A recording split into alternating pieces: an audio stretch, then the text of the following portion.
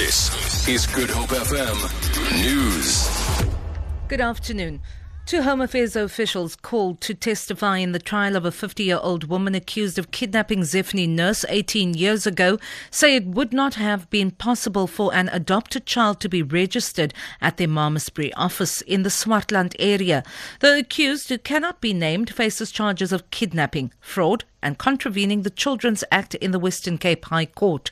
Nurse was taken from hospital when she was just 3 days old. Lyndon Khan reports. The population register shows that Zephany's birth was registered at their office in Malmesbury in March 2003 and posted to the accused's address. Zephany was almost 6 when the first birth certificate was issued to her. In the accused's 35-page plea explanation, she states that she was under the impression that it was a legal adoption. The accused also insists she never went to Home Affairs herself to register the birth. A data capturer at the Malmesbury office of Home Affairs, Wilhelmina Hofmeyer, says because they do not have the original application for the registration of birth, they cannot determine who submitted the application.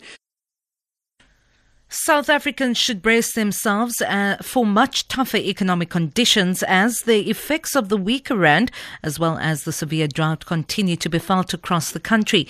The latest figures from Statistics South Africa show that producer inflation for the month of January shot up to 7.6%. This is a huge jump from the 4.8% seen in December.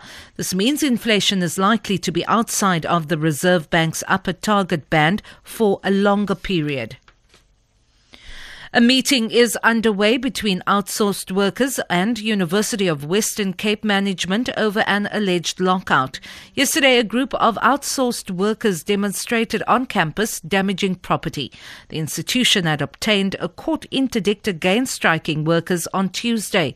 They want the institution to employ them directly and earn a monthly salary of 10,000 rand.